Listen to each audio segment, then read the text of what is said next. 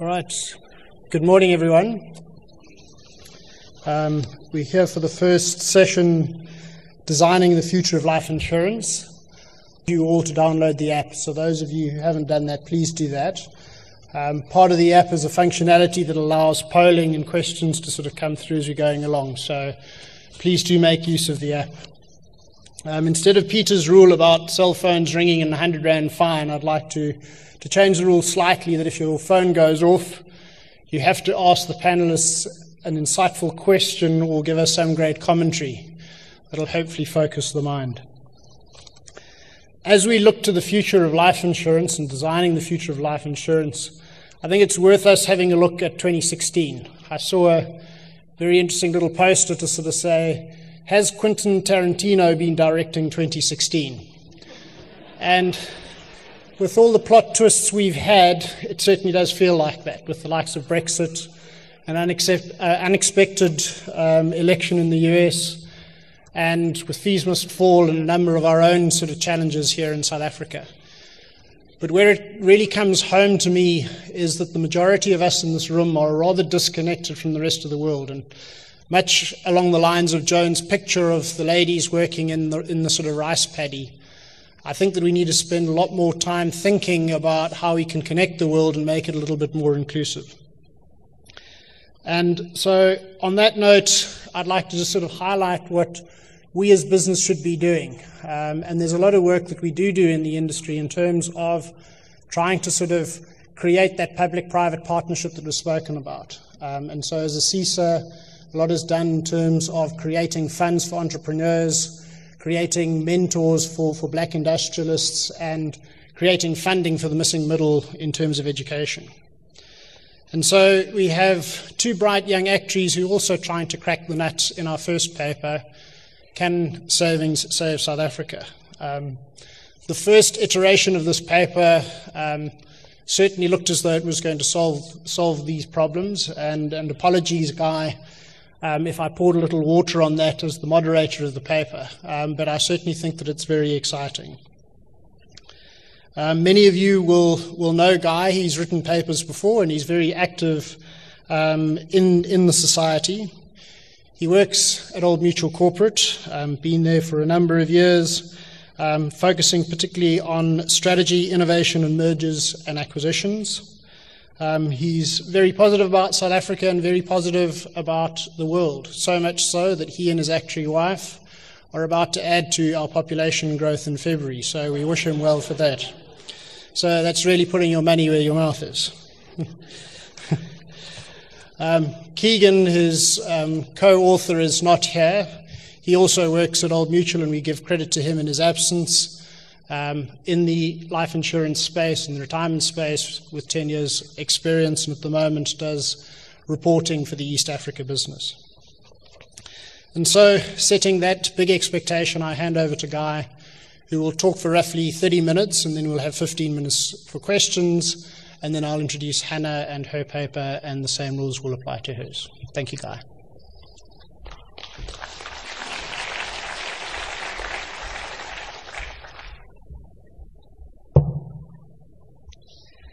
All right, thank you. It's a great pleasure to be here this morning, opening up the first concurrent session.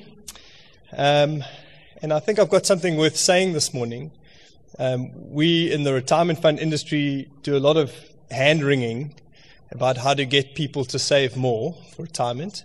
And in one of those conversations, I became interested in the question, what would it do for our country if we got that right? Another way to put that is, although there's a very real and obvious personal imperative for people to save for their own retirements, is there a national reason? Is there a national imperative? And so I started thinking about that, and I wondered whether the sort of cycle that seems incredibly unvirtuous at the moment could be created into a virtuous cycle of savings leading to growth, leading to savings, if we were to solve at least one problem in our country, which is the abysmal rate of savings of households towards their own retirement. what we have found to let you in on the conclusion before I even go into the paper, is that if working South Africans did save appropriately for retirement as well as other important medium and long-term savings needs, the country would have a savings pool that would be in the order of magnitude that, if invested appropriately, would be able to kickstart our economy into economic growth above the 5.4% target that was laid down by the National Development Plan. And so, although there are many other challenges involved in getting that right, it does seem that this is a lever that, if pulled in our country, could make a real and lasting and sustainable difference. So let me explain to you how I'll go about unpacking what we did in the paper. The first is I'll make a case for growth, a case for how economic growth has a part to play in solving some of the challenges of our country. The challenge of our country is certainly not economic growth. The challenge is inequality and poverty, unemployment, poor education. The case I want to make is that economic growth has an important part to play in solving some of those problems. I'll then make a case for the role of savings and investment. So there are a number of things that drive economic growth. It is a complex model for anyone who's gone that far in their economic studies. But I'll make a case for the part that savings and investment can and should play in that. And then I'll explain the centrality of retirement savings and the retirement savings industry within that. Explain to you why it is that I've zeroed in on this particular industry. Then I'll unpack, hopefully having convinced you that it's a worthwhile thing to have done, I'll unpack how we went about doing the research. I'll share with you what our findings are and suggest the direction that we can take for further efforts in this area. So, what would an actuarial paper be without a Venn diagram? And Rowan referred to some of the interaction that we had during the writing of the paper, and I think this Venn diagram explains a little bit of the perspectives we were coming from. On the one hand, there's economic growth. On the other hand, there's policy and social change. And in the middle, what I've just labeled hope there, is there's a future South Africa that I would hope and expect that most of us have in our hearts. It's something we would love to see our country grow into. A place where we're not world famous for our inequality. We're not world leaders on that on that measure. Let's be world leaders in other things. There's a future for South Africa that we can hope for. There's a lot that goes into creating that kind of a future. There's, of course, a lot that needs to be done in the areas of changing the way that our society works, the things that are normal for us to do as working and living individuals. There's a lot that needs to change in terms of policy to support a changing business environment. But I like to think of the example of a car. You can get the direction right with policy and social change, but you still need fuel in the engine to get the car there. And so the basic premise of this paper is that while those things, the changes that are required in our country, are critically important to get to the destination I'm hoping for, certainly, economic growth is the fuel that will take us to the destination if we have our direction right. And then the second point I wanted to make on the slide is that while all of us in our individual capacity, and even to an extent in our capacity as representatives of organizations, can have some influence in social and policy change, that's limited to second-order impacts, and we can have a first-order impact on economic growth in this country. And so that's why I've focused in on the drivers of economic growth in this paper. To explain the role of savings and investment in this whole quagmire, I'm using a simple graph and comparison. to make the point that savings and investment is by no means sufficient. It's not the solve for all our problems.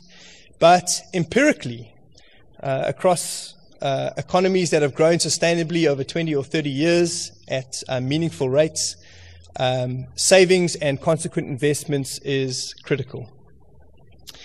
So there are a number of figures that have been thrown out there as what is an investment rate that South Africa needs to get the economic growth that is necessary to make an impact on unemployment and inequality in this country. A number of figures have been put out there, 25% or thereabouts in the National Development Plan. In this paper by Adrian Seville and others, they covered a couple of statistics depending on which way you look at it.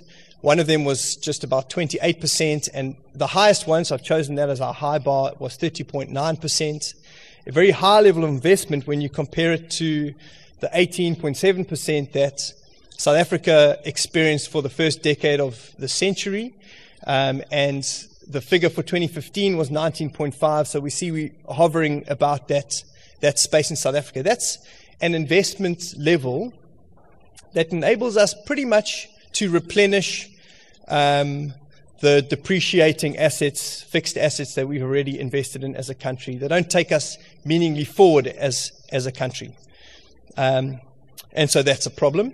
That's a gap that needs to be filled. And what this paper is looking at is how do we correct that gap? And you could throw out a couple of ideas for what one could do. One would be to get the public sector to invest more in fixed capital formation, roads and bridges and telecommunications. And that, of course, is an important thing to do. Practically, though, when you consider the South African situation at the moment, our budget is under enormous strain. Increasing our borrowing would be a challenging thing to do at this time, considering that we're teetering on the edge of junk bond status. And one cannot see where government would get the policy freedom to be able to invest much more in infrastructure than they are currently, or the capacity to actually affect those investments if the money were to be made available. So government must do as much as they can, but it's unlikely that they'll be the savior in this regard.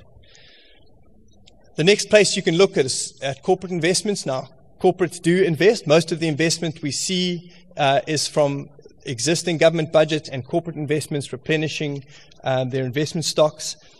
But for corporates to invest more, and we know that this is a call that particularly Labour and other camps have been making at corporate South Africa, invest your cash pile more. There are reasons why they are not investing more.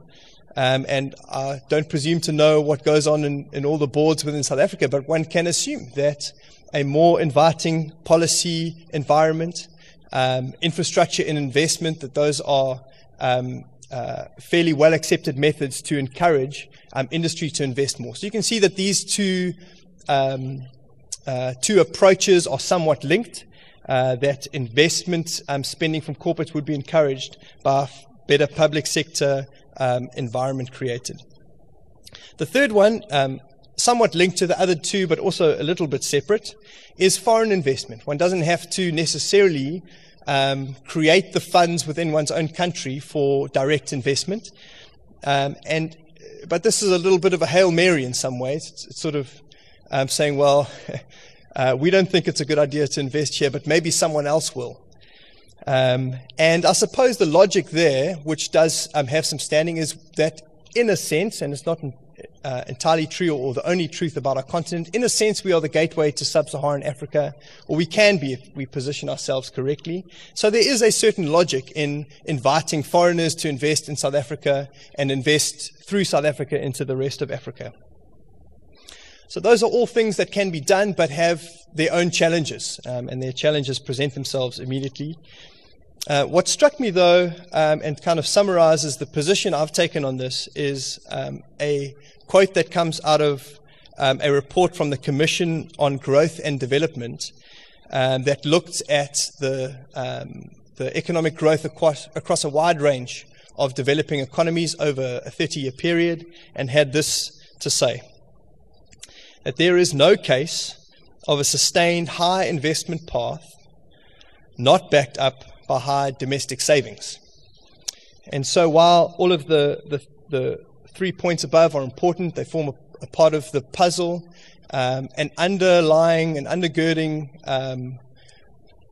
foundation of domestic savings is important, critical, I would say, for our country to get onto a path that includes high investment and does that sustainably. So, having made the case for economic growth, having made the case for savings and investment within that, and particularly domestic savings, where is that domestic savings going to come from? And you can only look in three places. One is for government to save more, the other is for corporates to save more, and thirdly, for households to save more. Now, government is really, frankly, unlikely to be able to save much at all, certainly not more than they currently are saving or dissaving at the moment, for obvious reasons that are apparent to everyone, and are the subject of much media speculation and interest at the moment. Corporates are less, it's a less clear-cut case than with government. But it's worth noting that the national savings statistic for South Africa at the moment, sitting at 16.4% of GDP, is almost all carried by corporates. So the saving that does go on in our country at the moment is by corporates. What there is scope for, not scope for much more savings, but there's scope for better investment, for further investment of that savings, as I pointed out in the previous slide. But really, for new savings into our economy, there's only one place to look, and that's households. Households in South Africa have a negative net savings rate. I'm sure you are aware of that. And so before you dive into the reasons why that's really hard to do, just looking at it at a high level and comparing South Africa to the experience of other economies with low incomes per capita, South Africa's savings are too low, and there has got to be scope somehow to increase those savings. But I don't want to minimize the challenges here. Our unbelievably high dependency rates is one of the chief causes why households, even when their incomes increase or look favorable or okay relative to other economies, find it so hard to save. What's leading to that is such high unemployment, particularly amongst the youth, and that has a knock-on impact from and to income growth within households. So it's an incredibly hard thing to get right, I recognize. But if one is to get higher domestic savings in South Africa, the place to look must surely be with households. So what can we do to help households to save more? And what is the role of our industry within that? In order to unpack that, I want to look at this rather simplistic value chain. Let's start up at the top. If you were to increase household savings, there could be a link through to economic growth. That link is if you were to get those savings to be invested appropriately. And the primary responsibility for doing that is supportive policy that supports investment in businesses and in infrastructure. If you were to get that right, people saved more, that saving was converted into investment, which led to economic growth. You would want that and hope that that would use its potential to increase jobs and increase income. In order to do that, you would look to policy that promotes labor-intensive industry, particularly. We know that South Africa's manufacturing industry, for example, is far lower weight in our economy than it should be. And you look for policy that promotes income distribution. So whether that be tax policies or labor practice policies, policies that distribute the income to those new jobs that are being created. If those jobs are created, those incomes increase, one would hope that those jobs are created amongst the youth, which is the particular alarming problem that South Africa faces, our unbelievably high youth unemployment and therefore youth dependency ratios. And for that to work, you need policy that reforms education primarily. That really is the big ticket item for South Africa. And I know within the actuarial society and across business, a lot of people are chipping away at this problem. But government, systemic, nationwide policy to change our education system is important. And then also, although efforts have been made into this realm, more appropriate and effective policy to promote skills development as well as industry coming on board in following through with that would be what helps this chain in the link not to break. Those two things together, more jobs, more income, more jobs amongst the youth, would automatically, naturally lead to increasing disposable income. And then to finally close that loop, to create the virtuous cycle, you need that increasing disposable income to be converted into increased household savings. And this really is where I see the role of industry as being the most poignant, the place where we as a savings and investment industry can do the most to have a direct impact on the behavior that households display, the kinds of habits that are built into our society around savings and investments and the management of money. And so understanding this little virtuous cycle, one can see why I've zeroed in on what it is that private sector can do to try and support the existence of this virtuous cycle in South Africa.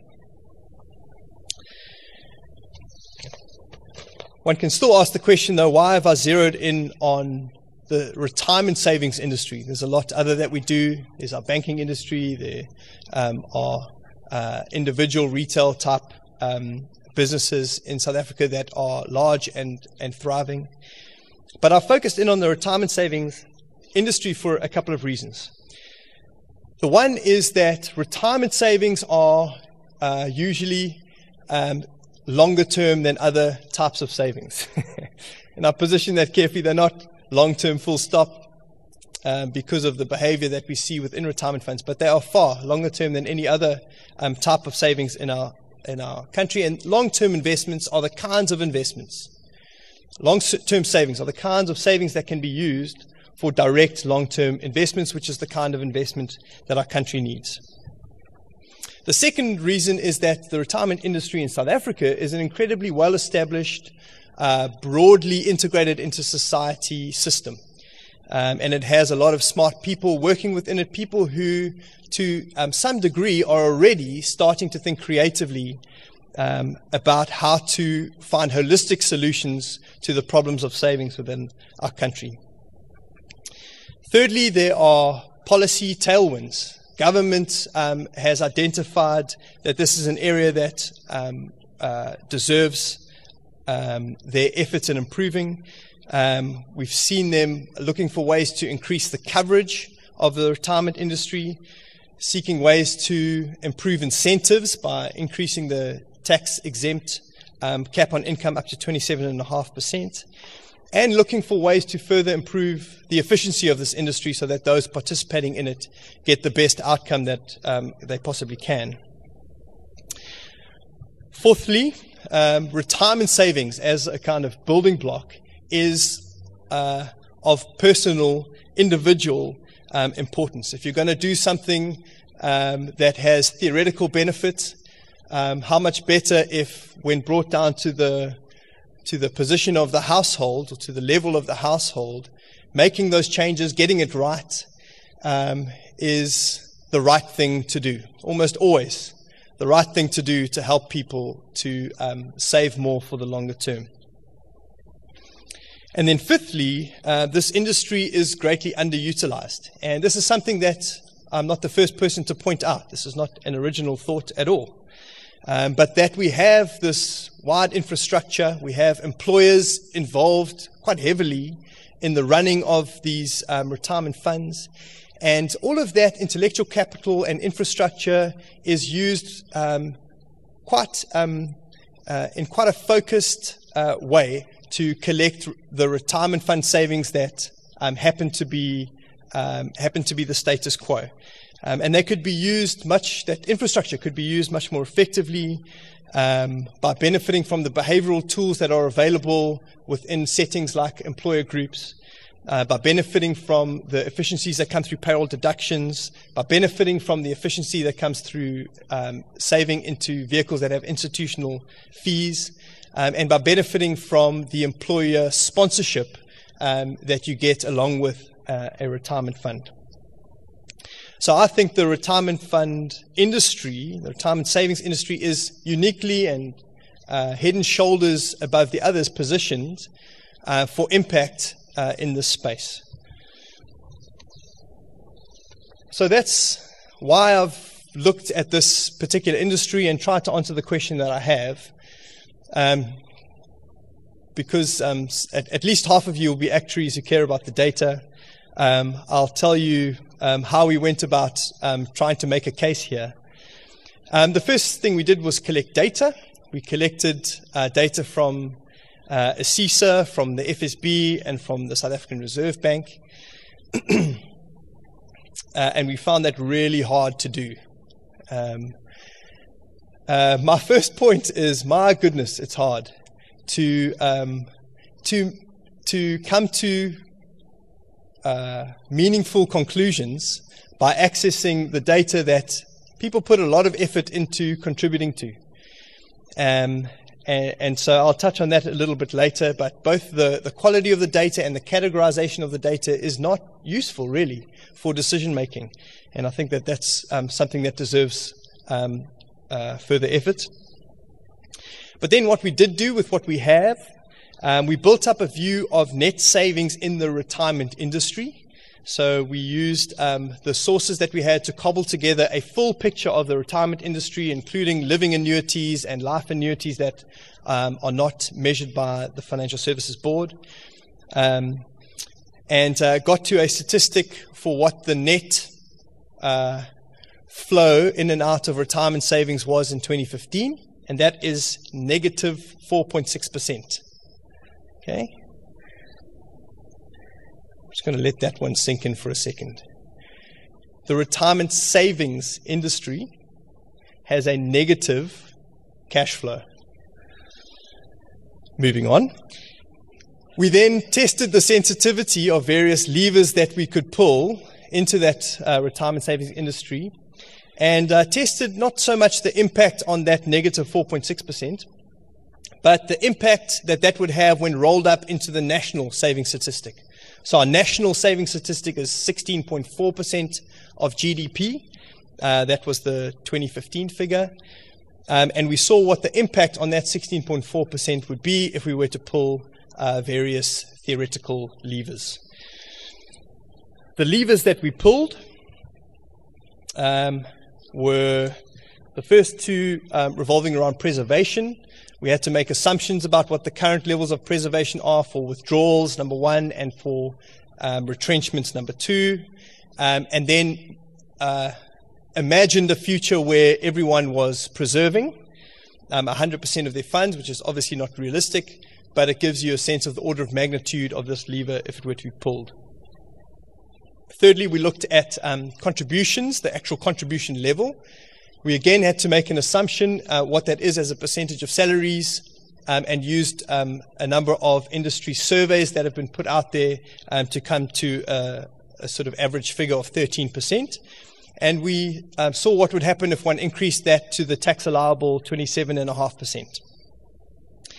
The next three levers are increasing the coverage. If you were to increase the coverage to everyone who's earning, and they save that 27.5% on their earnings, what would the impact of that be? If you were to include the earnings that people have, not just through salaries, but through investments, dividends, rental yield, etc., and then finally include what they get through gross operating surpluses through sole traders, etc., what would that impact be? So if people were saving on all their income, not just their salary income. And then seventhly and finally, we increased that contribution percentage to 40%, which sounds like an awful lot of money. but the case has been made previously, not by me, that if you were to consider all of a person's really important longer-term savings needs, such as savings for children's education, savings for a deposit for a house, saving for retirement, saving for post-retirement medical aid, those sorts of things, that the percentage of your income that you would need to save is far higher than the 40% I've put here. So I've sort of chosen 40% as a bit of a lowball figure. If one were to consider all of the savings needs, the important medium to long-term savings needs of an individual, and to save those through the retirement industry as opposed to in a number of different spaces across different industries. The impact of those levers is displayed here in this table. The first column of that table shows you what the individual impact of each lever is, and the column on the end shows you what the cumulative impact is if you build up pulling each of those levers and leave them remain pulled. What you can see right at the bottom right is that by pulling all of these levers, you get to a savings figure for South Africa of 38%, which is obviously much higher than the high bar figure of 30.9% that I listed earlier as a required investment rate for South Africa. And so the sort of starting picture here is this is worth a little bit more of a deeper look. There's something here. The order of magnitude is meaningful on a national basis. When you look into the actual implications of each of the levers, it's clear that increasing the percentage that people contribute currently is by far the strongest lever. By fixing preservation plus increasing to 27.5%, you get to a savings rate of 24%. And that's already within the realm of some of the estimates of the investment rate that South Africa needs. And then by increasing that even further, you can get well up towards 30 and even beyond 30% for South Africa. So what do I conclude? I conclude looking at that, that if everyone were to save correctly, save appropriately for their own personal needs, that level of savings in our country would be sufficient to provide a pool of investable funds that, if invested appropriately, would potentially produce GDP growth above 5%, which is what the National Development Plan says, and a number of people would agree, is an important level of growth in our economy in order to fuel the car if it's heading in the right direction towards reducing inequality. My corollary really to that is that this is an industry, the retirement savings industry as a whole, that is a worthy recipient of government and corporate focus. And really I can't say much more than that. I can't say what the answer is, Rowan, terribly sorry. But I can say that it's worth it. For those of us who are in this industry and trying to improve things, it is worth it.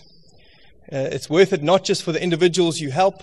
It's worth it not just for your bottom line. It's worth it for our country.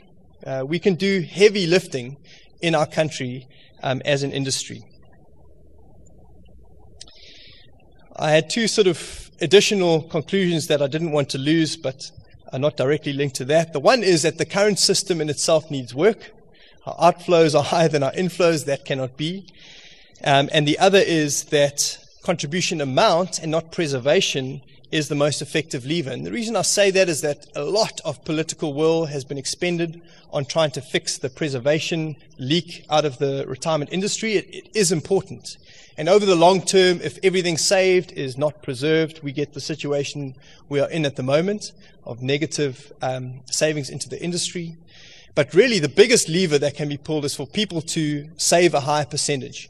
And obviously, that must be accompanied with them viewing their retirement savings appropriately, a change in mindset about what they're doing. Are they saving in order to pay down their debt next year, or are they saving for their longer term? And that takes me really to just pose a couple of questions and suggest where one can go from here.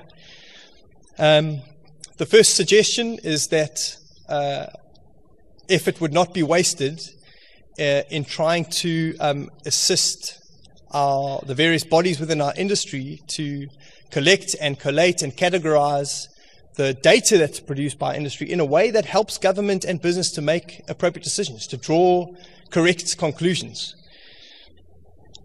The second one, really, and that's probably more my message to this room, is how do we work on making this a reality? Some of the questions that might spur those answers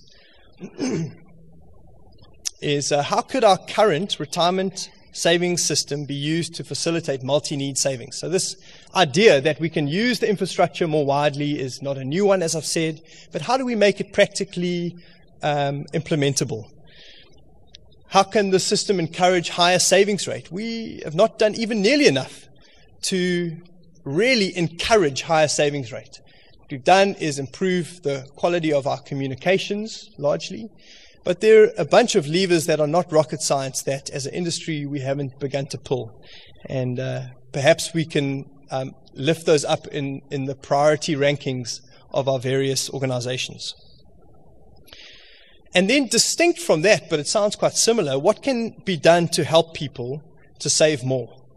Why that's distinct from the one before is we may encourage appropriately more savings, but really at the bottom of it, at the heart of it, we must be able to do something to help individuals to overcome the obstacles, the real reasons why they are not saving more. And so we need to get more creative around, for example, debt rehabilitation programs and the sorts of things that enable people to get from where they are to a position where they are financially more healthy. And then finally, I suppose pulling this all together, we've got a system currently. It works okay. What do we do to create out of that system an ecosystem that really does drive higher savings and improved financial health? An ecosystem that I like to think of a dam versus a river. At the moment, our system is like a dam. You can come and jump into it, and at any point, step out and leave. And our system should be more like a river. You jump in, and it sweeps you somewhere. It takes you to a destination. And I don't think we've got that right yet. How do we make our ecosystem one that sweeps you along towards a future that is in your interests and collectively in the interests of our country? So I'll leave you with those thoughts, and I'm happy to take questions.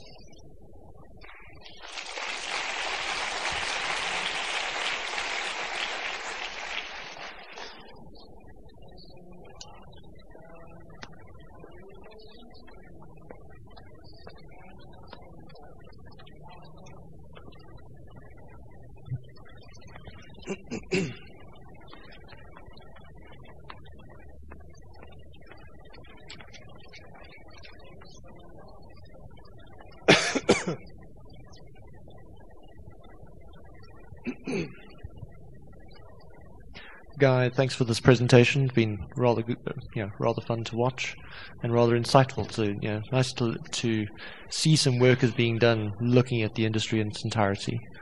I do have a question about, I'm going to call it, how do you prime the pump?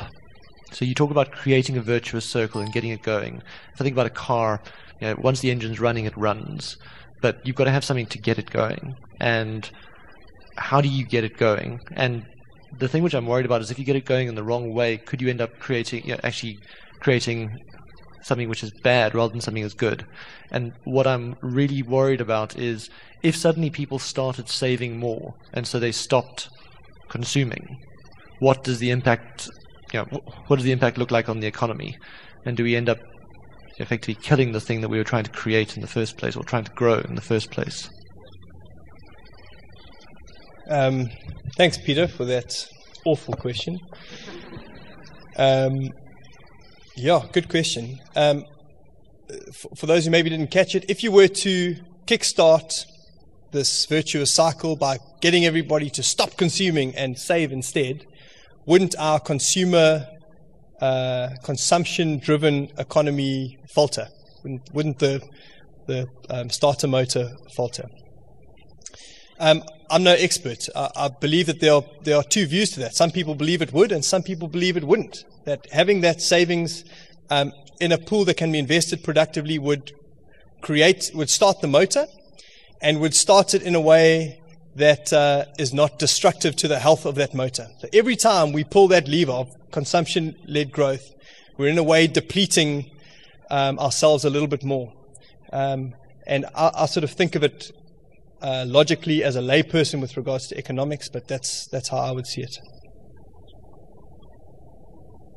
Up there? Okay. Yep. Guy, nice presentation. Actually, I liked the first slide and the first slide. Last and first were nice slides.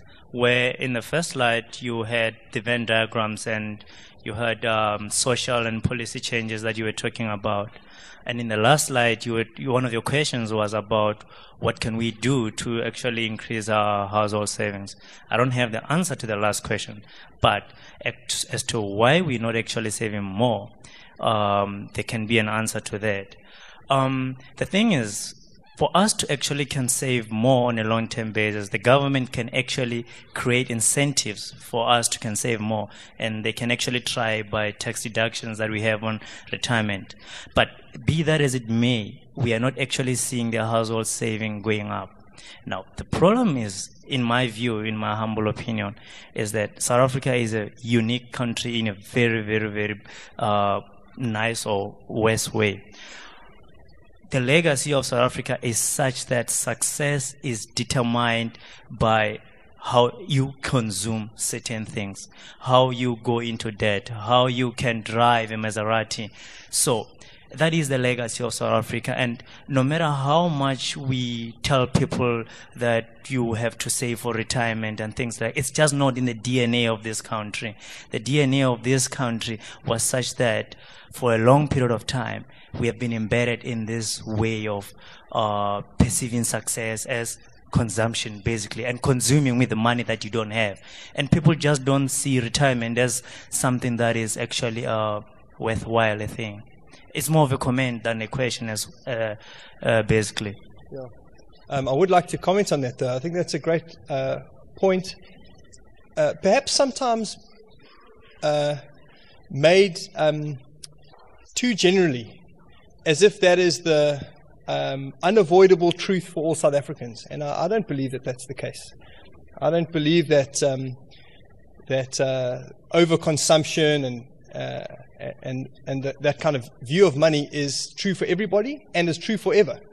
I imagine when you live for a few years with debt hanging over your head and an unsupportable lifestyle, you grow quite weary of that quite quickly. It's not a fun place to be. And what it does highlight for me, though, is that the solution requires, as Rowan was encouraging us, for us to get closer to people and really understand what's going on. This is behavioral more than it's structural. The government has raised the tax deductible limit, and it's made next to no difference. So, yeah, thanks for that. Just a comment. I think we get the conspicuous consumption. There's a very high correlation when you have a society that becomes highly unequal. But to get back to a really important point here, are we not our own worst enemy when we describe this thing as the retirement savings industry? Now, I realize that's what legislatively we've been driven into. But there's a message there that minus 4.6%. And the message is we don't give a stuff about retirement. Do we care about savings? The answer there is yes, we do. So why are we not, as an industry, focusing on the issue of compulsory savings, because it does have to be compulsory, but savings that will achieve the kind of social mobility that will address the inequality issues, that will address the conspicuous consumption? So why do we not have a greater focus as an industry in helping that individual not just to get to some end goal over here, but that whole journey? Why not? Because we got handed this gift retirement savings on a platter by the government. It's a freebie, practically. We don't have to go out and market to get it.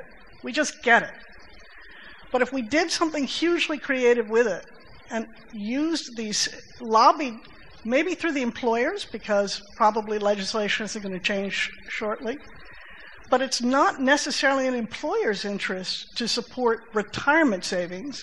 It is in an employer's interest to support savings whereby individuals don't fall off the, shelf, so to speak. So I think we as an industry need to just change our perspective on what we can do around changing that employer benefit and not focusing just on retirement. Can I comment on that with an action? Totally agree. Beautiful point. Thank you. Guy, thank you to you and Keegan for this work. I think it's actually a very useful start of the debate, far from the end of it. Just I want to make two comments. The first is I think that you made the point that the government actually gave us new ways to save, tax-efficient ways and so on, and it hasn't made much difference. Because the fact of the matter is that most people are living from hand to mouth, and they don't have money to save, which is and when there are job losses, people actually cash in their benefits because that actually gives them some income to live on. The lever we need to pull is the high amount of corporate saving.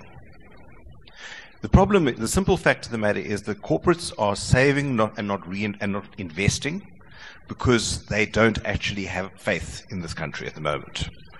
You have a government who can charitably describe as schizophrenic to investment, and a labor movement that's inimical to investment. Okay, foreign and local. So what do companies do that are making money? They take the logical, rational decision, which is to hold on to that money and invest it overseas. And that's why you have so many South African companies who are actually setting up operations in every other part of the world, bar South Africa. So you need to actually get public policy straight, such that government welcomes foreign investment. They say we're open to investment, but that's simply rubbish. Okay, you look at Walmart when they came in to buy Massmart as a classic example of it. So you need to get public policy right. You need to actually and you need to sort out the labor problem, and that I don't know how you solve that. I honestly don't. But you need to actually get those two sorted out, and then firms in South Africa will actually build new factories, employ more people, generate economic growth, generate income, and that virtuous circle starts. But until such time, because essentially what's happening is corporates that are making money are sucking that money aside and actually putting it and setting it offshore. And I'm doing the same thing in my own personal capacity as well, simply because I don't have faith in this country at this moment. Yeah, I presume we're out of time. Let me just comment on that quickly. I hope we're out of time. No, thanks, Anthony. I mean, I think you express a sort of summary of the situation that a lot of people agree with. Just to say something quickly, if I may, Rowan.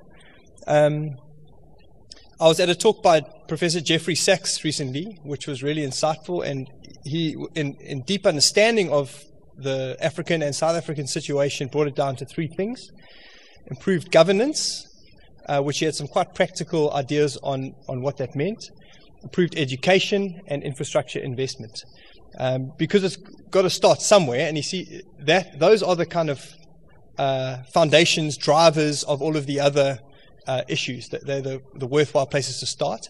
And I believe our government and industry in partnership are trying to solve those problems. I'm somewhat more optimistic than you.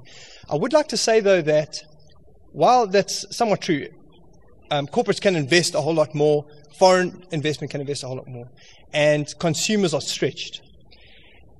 We think always of the example of a consumer who is genuinely, for their circumstances for now, totally unable to save a cent, and then write it off. But there are many consumers who, in their current situation now, if they took appropriate steps and approached it correctly, within a year or two would have space in their budgets to save appropriately for their needs. And that's who I have in mind.